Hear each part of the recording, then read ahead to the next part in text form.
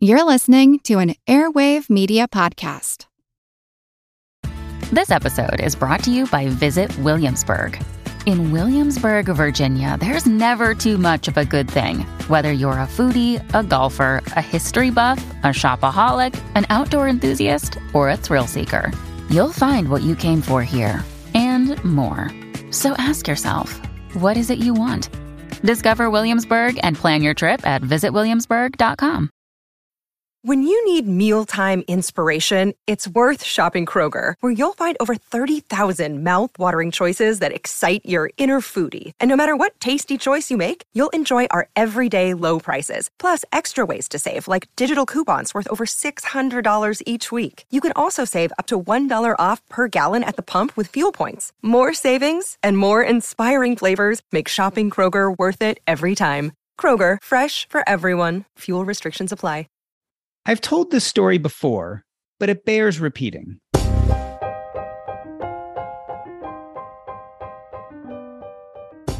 Years ago, as a primary care physician, I took care of a 40-year-old African-American man in my office.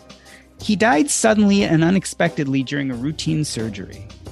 Due to the nature of his death and my relationship with his wife, I took the unusual step of going to his funeral. The church was but a few blocks from my house, but it might have been a whole other world. There I was, surrounded by 500 Black people, mourning, celebrating, and comforting each other. A whole community inside my community that I had spent decades ignoring, or more precisely, not seeing. We do the same, coincidentally, in the personal finance world. We follow, listen to, and read people who look and sound exactly like us. And we miss out on so much. Today, I'm going to introduce you to another community that you may not understand or relate to, but I hope, after this episode at least, you'll begin to see. Jason and Amanda decided to intertwine their lives both emotionally and financially when they chose each other as partners. In their case, however, their decision turned out to be a tad more complicated than expected. We'll discuss why in a moment, but first, Jason and Amanda, welcome to Earn and Invest. Amanda, tell me how you and Jason first met. So Jason and I first met about 5 years ago around Christmas time. We both went to a meetup that was for people who identify as polyamorous, which means people who choose and practice having multiple romantic partners in their lives. So we met at a Christmas event. It was a white elephant Christmas gift exchange. We sat next to each other, couldn't stop chatting. I went with my other partners at the time as well. Yeah, the relationship just sort of bloomed from there. Jason, we've heard the term polyamory before. Tell us about how you discovered the polyamorous lifestyle. Why did it appeal to you? And how did you eventually jump into being part of that community? So for me, I read a book a long time ago, I want to say at least 10 years now, called Sex at Dawn. And it's basically an anthropological study of why humans probably aren't as innately monogamous as we think. And for me, that was sort of a light bulb moment where I was like, oh, this explains so many things for me. Like a really good example would be I never understood love triangles in movies. Like the simple answer was, I was always like, wait, why can't you, what's stopping you from loving them both? You know, that just never really clicked for me and it didn't make any sense. And I kind of remember that even as a kid. So that's sort of where it started. And then I got separated, I want to say about 8.5 years ago now. And that was sort of my chance to start, living as a polyamorous person, as opposed to a monogamous person. I had been in a marriage we had almost made 14 years of marriage, and we separated for actually reasons that were completely unrelated to non-monogamy, but we separated. And that was sort of okay, great. I get to do this the way I want to do it from now on. Because back 14, 15 years ago when I met my, then spouse, it was the default, and it was not even clear that there were other options. Jason, help me understand here. It's a difficult question, but it's one I feel like needs to be asked. You mentioned both sexual activity as well as love. Is polyamory about sex? Is it about love? Is it about both? It's way more about the love part than the sex part. So non-monogamy is a really wide spectrum, like a lot of things are spectrums. So, for example, there's swinging, which is much more about sex and not so much about relationships. And then polyamory is sort of on the other side, where it's way more about the relationships, and sex is just sort of not a byproduct. That's a really bad way to put it, but it's just another piece of the puzzle, right? Like sex is often pretty well intertwined with romantic relationships, but it's not the focus, though lots of people tend to focus on that when they talk about or, hear about polyamory or think about it for the first time. So, Amanda, when we talk about a traditional relationship, right, we talk about couples or we talk about marriage. Tell me about the organizational units of polyamory. How do people connect? With the caveat that everyone practices polyamory a little bit differently. The way that we practice and the way that most of our friends in our community practice is what we call a non-hierarchical system of polyamory. A lot of people come into polyamory already married or decide to marry one of their partners, but that doesn't necessarily give them a romantically different stage of importance in the relationship unit as others. Also, we practice something. So my partners all know each other. They're all friendly enough with each other that we could sit down at a kitchen table and have dinner together. That's called kitchen table polyamory. And some people practice where the partners don't want to know each other and don't want to know details or anything. And that's more parallel. But the way that we practice, and most of our friends and community practice, is more of a kitchen table setup where my spouse and my other partner and Jason all know each other. They get along with each other. We have dinners and parties and game nights and things like that with each other. Amanda, you just used the term spouse. Is that a term you would use for all of your partners or one specifically? I use that term specifically because I married my spouse again when I was, 10 years ago, before we opened up our marriage, before we decided to go down the polyamorous route.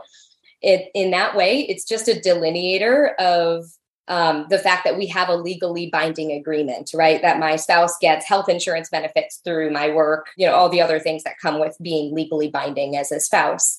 But, and she'll say this as well, we don't see each other's relationships as inherently stronger, better, more secure than any of our other relationships that we have. And I also want to just clarify here, you have a set of partners, but those partners are not involved with each other on that level, right? They may be friendly, but they're not actually in relationships together. Yes, correct. It does get a little complicated when that changes. It's not like there's rules or anything like that. My partners are usually welcome to do whatever they would like to do as long as there's honesty and openness with everyone. When my spouse and I did open up, we did both date the same person for a while. And so it was the three of us in a relationship all with each other, which was wonderful. And, it worked. It was very tricky. If you can think about everything that comes with just having one relationship, just double that. And it's, a lot more of the same types of complications that come with one. But it was lovely. Right now, that's not the case. Right now, everyone is dating and none of our partners happen to be dating each other. Jason, I want to talk later about some of the legal aspects and having the marriage between some partners and not, and how that plays out. But before we do, I think maybe the easiest way would be to have you both tell us about your partners. So maybe, Jason, could we start with you and tell me kind of how many partners you have and give me a little information about each of you and what your lives look like right now? Sure. Mine's relatively simple. Amanda's my only partner at the moment. I've had more than one partner at a time before. As Amanda said, that can, when you double or triple up, that definitely adds some complications or, just there's extra stuff to deal with. But the only other thing I would say at this point is I have a kid, and parent-child relationship is a lot of time, energy, and investment, right? So a lot of time, polyamorous folks like to note that love may be infinite, but time isn't. So, so from my perspective, between Amanda and my daughter, I already have a good amount of time spent. And Amanda, do you want to talk about some of your relationships? Yeah, happy to. Aside from Jason, my spouse, we've been married for 10 years now. She lives separately from me. We were living together up until recently, where we had to move and we couldn't find a good affordable place for us to still live together. I was living with her and her partner, and it's a tough market here in California to find a place that can accommodate all three of us. So she is living right now with her other partner, and we still see each other a couple of times a week for our dates. We, talk all the time. We're still very close with each other. We celebrated our anniversary together this year. She has 3 other partners aside from me. So that keeps her also very happy and busy. And then my other partner currently, his name is James. He, what to say about James? Is there anything in specific? No, just trying to get a feel for kind of what this lifestyle looks like for you. Okay. So you have 3 partners in total right now. Is that correct? 3 partners in total. Yes. Mm-hmm. Okay. And Jason, as I'm watching Amanda talk about her other partners, you're laughing and smiling and nodding your head. I mean, is there room for jealousy in this space? Because it would seem to me that it would almost have to be there at times, right? That's a classic question. Sure, there's jealousy on occasion, but it's way more about, I'm trying to think how to say this. It's more like, hey, it's going to happen. It's better to have tools to handle it and deal with it rather than let it control your life or your, reactions. So yeah, on occasion, there's some jealousy. Like if Amanda's off doing something fun with one of her partners and it's like, oh man, I wish I was doing that with them. That's more of a FOMO thing than a jealousy thing. But that can happen on occasion. And I'm sure it happens in reverse on occasion too, right?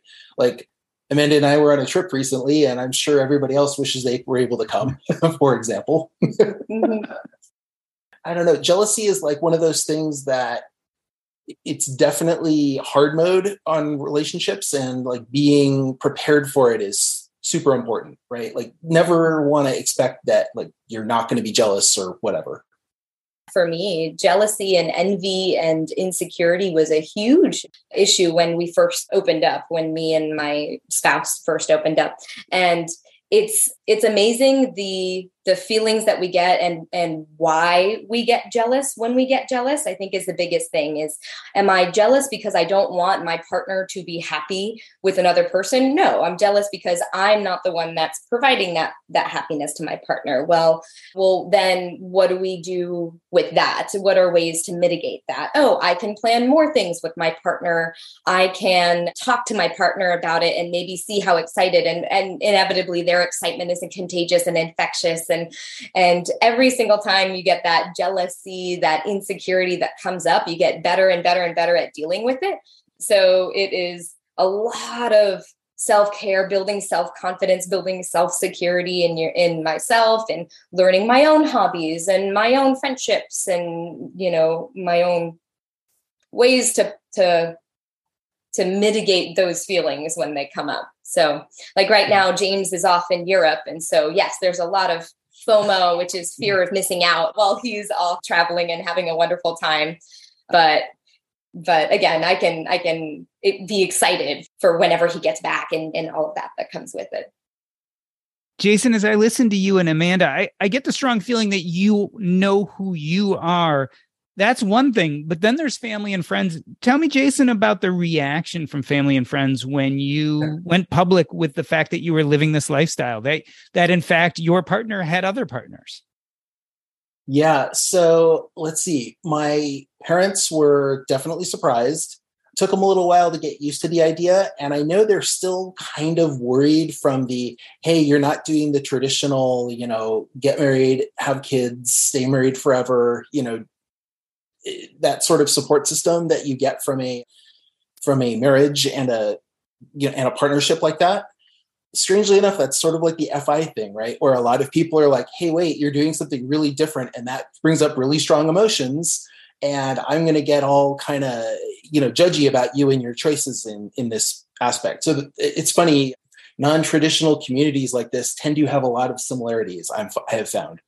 But so my parents are ultimately supportive. We do dinner with Amanda and my parents basically as much as we can. I'm really lucky that they live here. My sister, was more of the kind of judgy type, unfortunately. And I don't think she meant to be. It's just more of that's how it popped out. I kind of got like reflex questions that were, again, I don't think they were intentionally judgy, but they were. And, that's to be expected. I'm what I call soft out at work, which is to say I don't actively hide it, but I also don't trumpet it, right? The polyamory is not a protected classification in any way, shape, or form. So I figure I'll sort of split the difference there. Luckily, I work at a pretty very well run and company full of good, smart, capable people. And it's never really been an issue. Amanda, tell me about your upbringing. Were your parents a little more conservative? And if so, how has this conversation gone with them? Yeah, they're very conservative. When to the point where, growing up, I wasn't supposed to date until I was married. It was a very conservative upbringing.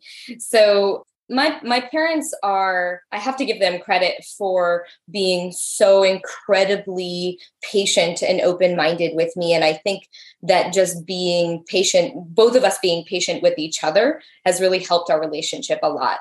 When I first came out to them as being polyamorous, it was while I was taking them on a vacation. And so, it was very like, I massaged the idea in a good way. But it took them a couple of years to really understand that, number one, that me and my spouse were not divorcing, that nothing was wrong with our relationship, that we decided to pursue this lifestyle, that it was making both of us happy. And the fact that introducing more people into our lives was actually such a benefit, that not a harm. It didn't take away. It just gave us more people to take care of each other, to support each other. There's a lot of love in our lives. Last year, I had an injury that I needed surgery for. And my mom was so worried that she flew out from across the country to see me, only to be surrounded by all of my partners who would take shifts taking care of me and cook food for me and all of that. So they've really come around to it. Every time they call, they ask about each and every one of my partners by name. And as far as coming out in other ways, coming out to friends, they've been very supportive of us here. We haven't really had any trouble or anything with there. I would say that similarly with Jason, I'm soft out at my workplace. It's not something I actively try to hide, but it is something that I don't advertise, that I'm very careful about who finds out. There's definitely some people that have expressed more conservative views where I work. But even with that, I've been at my company long enough, have enough seniority that I don't have to worry about the fate of my job. So yeah. It's lots of pluses and minuses, but we're really lucky to have supportive families. So I want to talk a little bit about the ties that bind people together in a polyamorous relationship. We've clearly talked about the emotional, and certainly as you were talking about that surgery and people being there for you, really there seems like a real bond of family there. What we haven't really talked about yet is the financial bonds. Talk to me a little bit about how the polyamorous community looks at financial bonds between partners. Are there different models, and how do people start to address those, Jason? Is it straightforward? No, it's not, since marriages assume two people and, only two people, and marriages come with a lot of financial and legal benefits and protections and things. So there are ways that we really haven't looked into yet, but there are ways to set up other financial arrangements to help with, for example, like maybe using an LLC to buy a house if you wanted to buy a house with a partner or partners. There are things like that one can do to set things up differently. At the moment, Amanda and I, as far as I know, everybody except your spouse, we all have separate finances. So, and even you and your spouse have mostly separate finances at this point.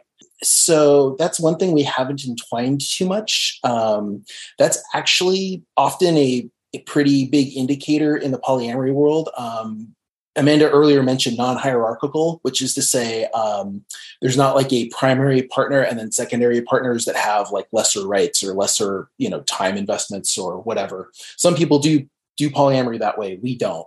But one of the big indicators, honestly, of non-hierarchy is to have relatively separate finances amongst various partners, unless there's a really compelling reason. Like Amanda mentioned earlier, her spouse gets medical coverage through Amanda's work. Mm-hmm. That's, classic U.S. really centric problem, but definitely potentially super important. So it depends on the group, obviously, but the way we do it is pretty separate. Amanda, do you find that many people in your community do at least have a primary marriage bond with one of their partners just for those kind of financial and legal aspects that it affords them? Is that pretty accepted in your community? So I would say that there's a good amount of the community that has a spouse. I actually don't, I wouldn't say that it is for that reason specifically. I'd say that maybe it's maintained for that reason. Like a lot of people come into polyamory already married and already having those benefits. And so maybe they maintain it for that. But I remember I was out one time and someone was asking me, well, who do you decide then who you're going to marry of all your partners? And I jokingly said, it's whoever needs the health insurance.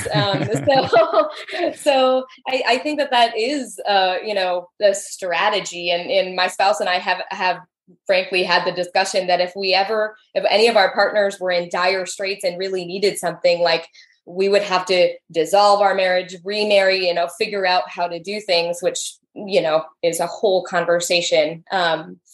But fortunately, my spouse and I have really good communication as far as all of that is concerned. So my spouse and I at this point would not disentangle our, get divorced just for relationship, romantic reasons. We're staying together because we both benefit from that in a lot of ways, just legally. The only thing, Jason mentioned, as far as shared finances and responsibilities there, when we first opened up, we still had everything shared, our bank accounts and everything. And then we found, as I had my own separate relationships and as she had her own separate relationships, there were conversations about where the money was going and where it was being spent on my dates versus on her dates. And we found at that point it was much easier to just separate everything out. We each had income, so we weren't so reliant on each other. We figured out how to manage rent and utilities and all of our shared expenses. And that's made our lives much, much better since we did that. It doesn't feel like we're not as close or anything, but there is a little bit of decoupling that has to happen for that. That sort of thing works great, even if you're not polyamorous, right? Like if you're having money issues with your spouse, it's a pretty easy, well, I wouldn't say easy, but it's a pretty good thing to consider, right? Splitting your finances a bit, right? Maybe still have a joint account for shared expenses, but having separate accounts so that you don't have to monitor each other's spending or feel like you have to, or, feel that that's happening, right? That's a really easy thing to do regardless of your relationship status if spending or, money type things is a stressor. Mm-hmm. Amanda, talk about life insurance. How do you decide who your beneficiaries are going to be? That's a great question. Right now, my beneficiary is my spouse, just because, again, that's kind of like what we inherited into this. I think deciding on beneficiaries beyond that really depends on the strength of the relationship as it goes. There's no hierarchy, but every new relationship is different. As you're getting to know someone in your first few months of dating, obviously you wouldn't have them as a beneficiary. So at what point does any relationship get to the point where you trust that person, you care about their life and their future? So at the point that I'm at now, I've been with Kelly for 10 years, Jason for 5 years, James for 3 years. And if I could, I would choose to split it all evenly, among the three of them. But who knows? That might change. Relationships come and go. But yeah, that's that's sort of where we are now. And it's funny, Kelly and I had this discussion recently where we were talking about, well, what does the future look like? Have we thought about that? And we're both very we'll be flexible. We'll take it as it comes. We don't know what the future is going to be. It comes and goes, but Yeah, that's a good question. And Amanda, at least as of now, there's no having children in these relationships, right? So no one's actively getting pregnant, et cetera, or are they? And how are you managing that financially? So by personal preference, I'm child-free, and so are all of my other partners, which makes that a lot easier. And because I don't want children and I don't have a desire to be a parent, I don't foresee that being an issue with any of my other relationships. Now, let's say my spouse's partner wants to be a parent and have kids and go forward from there. Well, they would definitely, that would change everything. But like anything in life, it's a conversation. It's, something that we would all have to sit down and talk about. But I don't see that happening. Both me and my spouse are pretty squarely in the child-free camp. And Jason, we're going to talk in a moment about financial independence and how it does or doesn't relate to your polyamorous community. But first and foremost, I just want to ask one further question. Do you think there are any economic advantages to polyamory? Is there anything that maybe serves this community more financially than everyone else? Just because we do polyamory ROA, which is everybody's living separately for the most part, doesn't mean that's the only way to do it. There's actually a joke that I've seen going around, monogamy in this economy, haha, right? There are definitely ways to share expenses, like this silly classic example, right, is like one person gets Netflix, one person gets Hulu, and one person gets Apple TV Plus, and one person gets another streaming service. That sort of thing can go all over the place. A really good example is Amanda and I often split stuff from Costco runs because, living alone, I have my kid half-time. So even 1.5 people, stuff from Costco is usually a lot. So, anything perishable especially is an easy split, right? So there's lots of weird little benefits that, that you can either, work in or that just sort of naturally occur. Yeah. We have built-in house sitters and dog sitters in our community. And, my car broke down. Which of my 3 people am I going to call to help me? So in that way, I think we can mitigate a lot of the little emergency, little oops expenditures since we have that community built in. Yeah.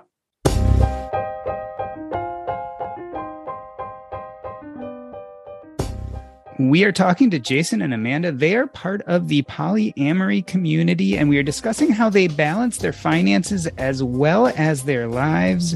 We're going to take a short break. I'm Doc G, and this is the Earn and Invest podcast.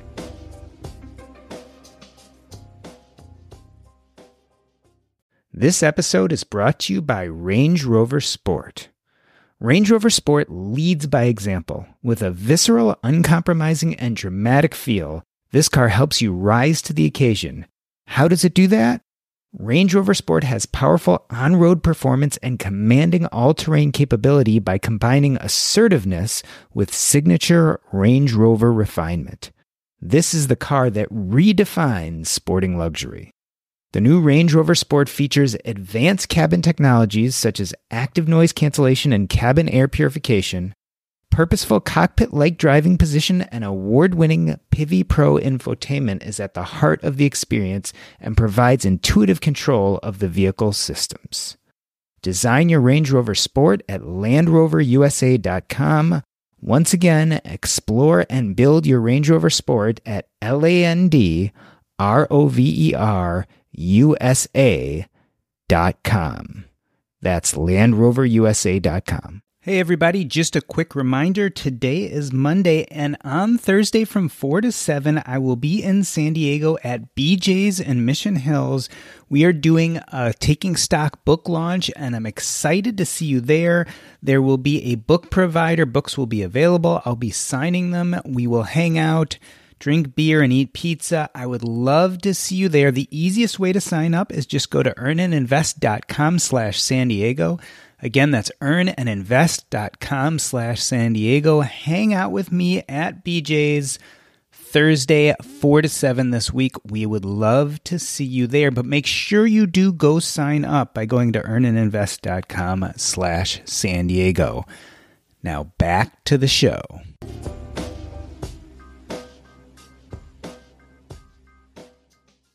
let me reintroduce you. We are talking to Jason and Amanda, who are part of the Polyamory community.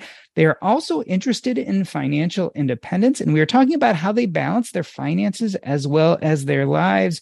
Jason, tell me how you discovered the financial independence community. I was really lucky. One of my first real professional jobs was at a discount stock brokerage. So I got a lot of sort of beginner stock level information, learned about index funds way back when. So I was sort of doing part of FI way back when, but back then everybody was like, if you save 10% of your income, you're doing great. That was sort of the accepted wisdom. Then I found Mr. Money Mustache one day. I think some other blog I was reading pointed something out. It was a totally separate blog. It wasn't about finances. And it had a link to MMM about him, I think, taking his kid out of school for a while or something. Anyway, so I was like, oh, this guy's interesting. Let me read some more. And yeah, a couple days later, very bleary-eyed, I was like, holy crap, this is amazing.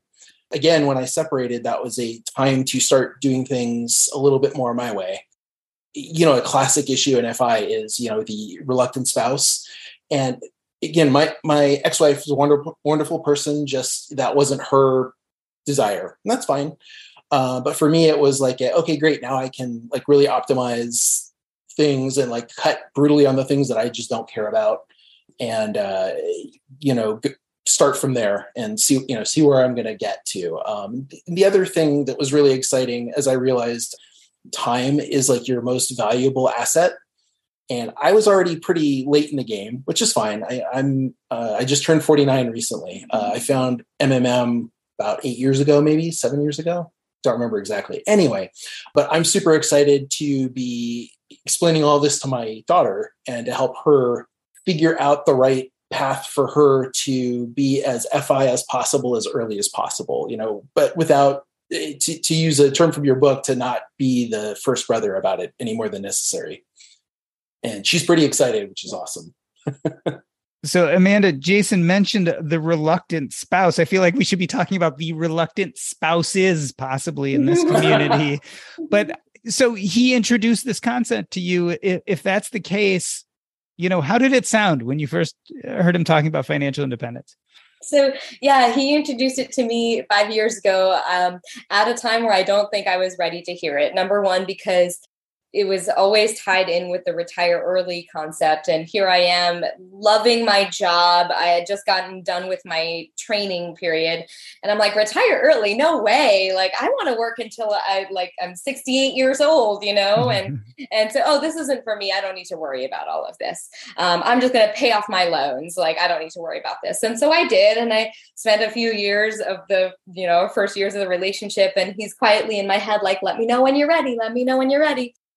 Finally, in the past year, especially after my debts are paid off, I was like, okay, what is this FI thing after all? And in the past month or so, I've had a nice little whirlwind of information. And at this point, I'm at the point where I'm bought into this, and I've talked to my parents about it. And initially they were like, well, what are you talking about? And well, now my mom's totally on board with it too. And she's doing her own investing and for the first time ever. And then talking to my spouse about it. So that was a big deal. We still have a shared investment account. And so then I had to present this whole idea of FI, which it's really hard to make it not sound like a cult of thinking. Yes, for sure. Right. But she took it very, very well. And now I just need to load her up with all of the books and everything to read up about it. So, Jason, I could almost see you as bringing financial independence to the polyamory community. Do you see this spreading throughout the partners? I mean, so you've now told Amanda has told her spouse, maybe they start passing it on to the other partners. Do we have a polyamory financial independence thing going on? I mean, it's entirely possible. Man, there's some jokes that could be made there, but I'm not going to go. One thing that I know FI sort of struggles with, and some of the community is more in tune with this than others, but there can be a real privilege, economic privilege gap between FI people and non-FI people. and there can be in polyamory as well. Like it may not be the RE part especially, but at least the concepts, right? Like the, to kind of quote Paula Pant, spend less than you earn, save and invest the rest, that sort of thing. Those things make a lot of sense when you have a comfortable life, but if you don't, that can be really hard. So like, I think it's one of those things where it could definitely permeate the polyamory community, especially since we're already kind of different, right? Thinking differently, just like FI people think differently. But I could also see some potential roadblocks, or at least, places where it's going to kind of hit reality. And that's where I probably need to go educate myself a little bit more on the, how does FI work for people who aren't super high earners? How, Amanda, is the polyamory community with money in general? Can we generalize at all about how people in this community tend to look at money? Are they spendthrifts?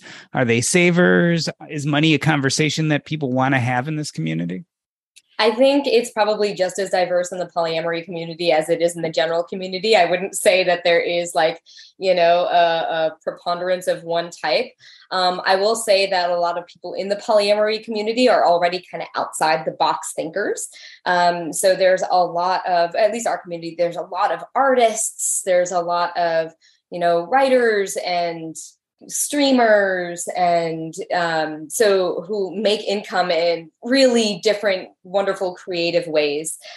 And so in that way, I think that a lot of them probably would be open to the FIRE lifestyle mindset, all of that. But as far as like high earners, low earners, it's really, and the spendthrifts versus not, I think it's pretty diverse. Mm-hmm. Jason, would the financial independence curriculum be different for the polyamory community above and beyond what it is for everyone else? I don't think it would be all that different. For example, right, as a practicing polyamorous, you really need to be good at communication to be successful. So out of the gate, at least you'll be better at discussing money-related topics, which are traditionally pretty potentially thorny, right? Depends on the relationship and the people involved and stuff. With our partners, me and Jason and me and James especially, every month we do this relationship check-in where we have like an agenda that we set of everything that's going on in our lives. And money is one of the ones that we talk very frankly about. Because like Jason said, if you're not communicating everything, then it's much harder for multiple relationships to work out.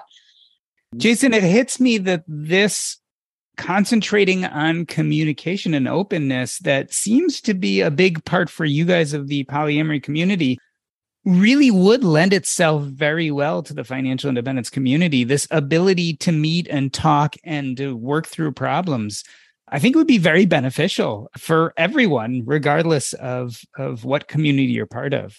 So it's very interesting for me to hear you guys talk, because I think your conflict resolution strategies are kind of at that ultra mature level.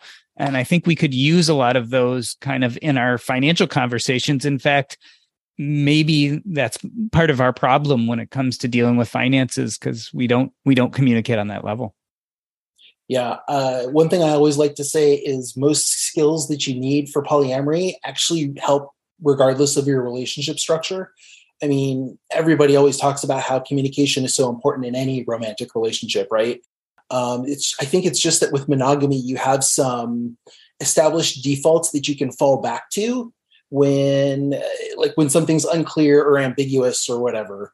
And in polyamory, you kind of can't do that in almost all cases. And I think actually that's probably similar in FI as well, right? Like you're doing something non-standard, so you need to be better at communicating about what's going on and what your plans are. And, and one other thing that comes to mind is we talked about flexibility previously. That's really important for polyamory, but it's also pretty important for FI. We like to talk about things like the 4% rule, but it's really more of a guideline. And that assumes like you do some intelligent things rather than just mindlessly draw down 4% every single year without fail, regardless of the external circumstances, right? So being flexible, and like in this case, if you have a spouse or whatever, you'd also need to be communicating what you're going to be flexible about. I think these things can definitely help each other. Both just the skill sets for one are really important for the other. Amanda, tell me what you think is going to happen to polyamory here in the United States. Do you think it's going to spread or grow as a community? I think it will. I really hope that it does anyway. The only window I have, we have a few windows into it. The media is definitely giving us more and more examples of non-traditional relationships, whether that's queer relationships or, queer with kids, queer without kids. And it's nice to see that. And I only see that representation growing. And with more representation, more people are feeling less pressure to make the same decisions that were all, laid out to them. So if someone identifies as non-monogamous early on, there's a lot less pressure for them to, okay, nope, just squash that, go into the monogamous mindset because that's the only thing. And they can hopefully be more free to experience everything else. And also, I don't know, we talked to your daughter seems to be a good example. Like all her friends are, seem interesting and queer and exploring different types of lifestyles, and choices. So I feel like it is going to be something that we see more, especially something that we see more represented in the media. Hopefully stuff like this helps that too. Jason, what do you see as the biggest misconception right now about polyamory in the general populace? I mean, the classic one, so there's a really wonderful polyamory podcast called Poly Weekly. They've been doing it for a really long time. They have an amazingly huge back catalog, and it's wonderful for a beginner or anybody who's just, interested, or even an old hand who, might pick and choose their episodes. But like their tagline at the end is always, it's not just about the sex. And that's really the biggest misconception because everybody just seems to glom onto that first. So I would say the big misconception is for polyamory in particular, it's way more about the relationships and the emotions than the sex. And Amanda, what do you think the biggest challenge to the community is going forward right now? I would say that it's difficult to be open. So being polyamorous, I can't have a lot of the same conversations with my coworkers that everybody else does, right? Everyone talks about their families and their kids and what they did over the weekend and their vacations and everything like that. And especially when I first started working, I felt like that was something that I had to hide and keep under wraps. And I think that's the difficulty of being polyamorous, is feeling like you're going to be judged for the lifestyle that you have and the decisions that you've made. And that pressure of judgment, feeling like you have to hide something that should be a wonderful, beautiful part of your life that's definitely difficult. Yeah. And like I mentioned earlier, that's not a protected status. So that is definitely something you can get fired for if you're in the wrong part of the country or the wrong part of the world, or, just working for a company that doesn't like it. So I wanted to thank you, Amanda and Jason, for being on the show today. As I listen to you describe polyamory, I hear three things, right? I hear people who love each other. I hear people who are incredibly flexible and willing to adapt. And I hear people who communicate really well. And what I love about that is I think that's exactly what makes you also good at your finances, whether that's financial independence or whatever model you look at. Using those qualities, you pretty much can create the life you want and certainly create the financial life you want. And it's nice to see how these two communities come together. And as you were saying, being part of one non-traditional community probably makes it easier to be part of another. So this idea of being part of the polyamory community and then moving over and being part of the financial independence community is probably a little bit easier of a move. I wanted to end this episode the way I end every episode by asking you what is up next in your life. And as opposed to asking where people can find you, I'll ask, where can we find more information about polyamory? So Amanda, let's start with you. What is up next in your guys' lives? Well, going into the holiday season, I have some more travel plans with each of my partners. Me and my spouse and her partner are going away for a trip. When we think about what's up next, whether big, small, big, long-term, short-term, like I said, we're all so flexible. We've had so many things change over the past 3 years that it's impossible to say, what are big things that are coming. It's a nice way to enjoy each of the little small moments and the trips, the date nights, and everything that we have together. And then just kind of take things as it comes. So yeah, some wonderful vacations that are planned, wonderful trips together. We're all going on a huge trip together next March for a week. So that'll be wonderful. So yeah, all good things. And Jason, if people want to learn more about polyamory, what are some good ways for them to do that? I'm going to recommend another podcast. Multi-Amory has been around for a good long while. Also, the Poly Weekly podcast that I mentioned earlier. Those are both good. Multi-Amory has a pretty darn good website. In fact, the relationship checklist that Amanda mentioned earlier, it's called a radar. I forget why the acronym is that. It's based on the software Scrum setup. But anyway, they have an article there with details about how to actually do these radars, if that sounds interesting to you. But those are two really good starter resources to get some ideas for what this is about and whether it would be of interest to you. And like I said, even if you're monogamous and you're like diehard monogamous and you've chosen that and you're very comfortable with it, the skills that you need for polyamory translate perfectly into monogamy as well. So, if you're interested in learning stuff when it comes to relationship skills, they're amazing. One more resource that I wanted to add in there is my partner, James, actually has his own podcast, which is actually very similar to yours, Jordan, where he interviews people who are practicing polyamory. He also interviews therapists and other specialists, that have that kind of specialty in non-monogamous relationships. And so that podcast is called Practicing Polyamory. And he's unfortunately not doing new episodes right now, but he's got a back catalog of 100 and some odd episodes. That's really nice, I think, for introduction, just to see what people's experiences are like. And I cannot believe I didn't add that on my list. Holy crap. Yes, thank you. Yeah. This has been the Earn and Invest podcast. On behalf of myself, Doc G, I'd like to thank Jason and Amanda. That's a wrap.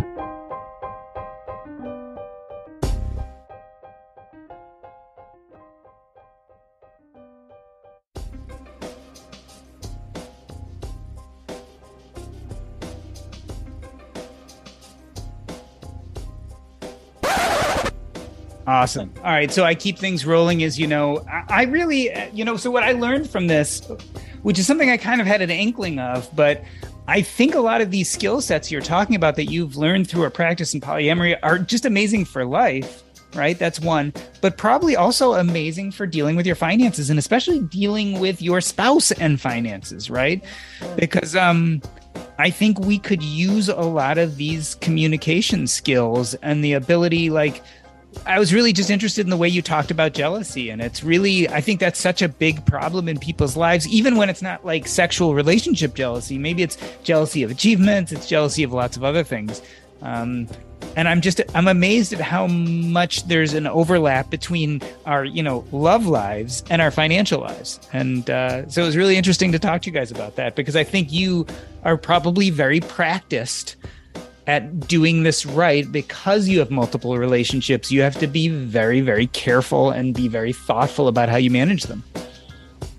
Yeah, I think conversations about money and relationships can be very similar in that they can both be very emotionally charged and vulnerable things to talk about, and loaded with judgment if you approach it the wrong way. So yeah, we have had to learn a lot about nonviolent communication, about using I statements, and practice the heck out of that, so that when we have these conversations, we're not focused on just getting our frustrations out, like, oh, why did you spend all this money on this expensive date, but we're more focused on, here's how this made me feel, how can we reach a solution, how can we compromise. So yeah, I think it is a bit of a superpower to learn that communication skill, and it definitely helps with talking about finances and planning finances too. Yeah, absolutely. Do you think the polyamory community as a whole, or is it this just you guys because you're on top of things? Yeah, we're actually the best. The best of all polyamory. Yeah, we're the standard of no.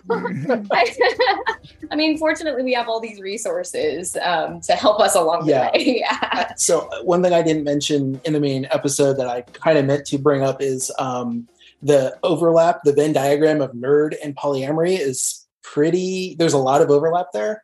And like nerds like to, learn about new things. So sometimes that sort of training, I don't know, inclination is probably a better way to say it. That tends to help a lot, right? Yeah, we've read the books. We've listened to the Polyamory podcast. Exactly. And worked on it. Yeah, literally when I started, my first thing wasn't get on the dating apps. It was go read some books and figure out WTF this actually is and how to do it without just completely crashing and burning, out of the gate. That was sort of my starter. Do a lot of people crash and burn? I mean, do you see people come in and out and say, oh boy, I can't handle this? Like they come in and they think they can handle it and they can't? Oh, yeah. There's plenty of there's a common phrase in polyamory, which is something along the lines of relationship troubles. Let's solve it by adding more people. Yeah, people definitely crash and burn going into it for the wrong reasons. And there's another post, and I'm going to get the exact details wrong, but if you Google the gist of it, you'll probably find it. It's called something like the single biggest mistake you make in opening up your relationship. And the basic thing is like not doing some basic research and learning the common pitfalls that most new couples, especially couples opening up, run into. So, yeah. I mean, I think a lot of people mistake it for what you were saying, which is swinging, which is opening up yourself sexually, versus you guys are talking about very different. You're talking about not only physically, but emotionally actually creating these, in a sense, equal partnerships, and you may have multiple of these equal partnerships. And that's a whole different thing than saying, hey, we want to have a little fun or we want to let someone else into our relationship. And I think people misconstrue that quite a bit. Yeah, definitely. And I mean, getting to know you two, like that would not compute of your personality. And when I know of you like that, it hits me as a completely different thing. Like, I guess as you qualified it as nerdy. I feel like you guys are my people, right? We're all kind of nerdy. We like to read about things. We're interested in finances. And so it definitely wouldn't be my conception coming into this, right? Until I met you and knew you, I would definitely be way on the other side. So I could imagine there are some people who are trying to enter this community who don't really understand what it is at all. Yeah. Yep, absolutely. And it's just like anything. If you do the work and kind of figure it out and do it the right way, then I guess that's the same with FI too. If you just start investing willy-nilly in things that, don't make sense or, right, exactly. Right. There's a lot of pitfalls that you can fall into no matter what. Yeah. Well, I do also think that you guys have a lot to add to the financial independence world in the sense of conflict resolution and open communication about finances, because I suspect that you guys are, on that samurai ninja level of being able to do that versus the rest of us probably are a little bit more at the novice level. And how that can translate into financial conversations is just so obvious and clear. Right. Yeah, right, definitely. well. Although I will say, I try very hard not to have a swelled head about it. I always figure there's more to learn, or it could always be better, right? Like I like to try to come at it with the beginner's mindset as opposed to I already know all this. That's usually a recipe for falling flat on your face. Disaster. Yeah. Yeah. Yes. Generally speaking. Yeah. Right? Yeah. Right. Well, this was a fantastic conversation. I'm so glad you guys were willing to do this. It feels really good to be productive, but a lot of the time it's easier said than done, especially when you need to make time to learn about productivity so you can actually, be productive. But you can start your morning off right and be ready to get stuff done in just a few minutes with the Inc. Productivity Tip of the Day podcast. New episodes drop every weekday, so listen and subscribe to Inc. Productivity Tip of the Day wherever you get your podcasts. That's Inc. Productivity Tip of the Day wherever you get your podcasts. You care about your money. Of course you do. So why aren't you listening to SoFi Daily? This podcast will keep you updated on the latest news in the stock market and how it could impact your financial life. Stay on top of what's happening. Listen to SoFi Daily wherever you get your podcasts. That's SoFi Daily wherever you get your podcasts.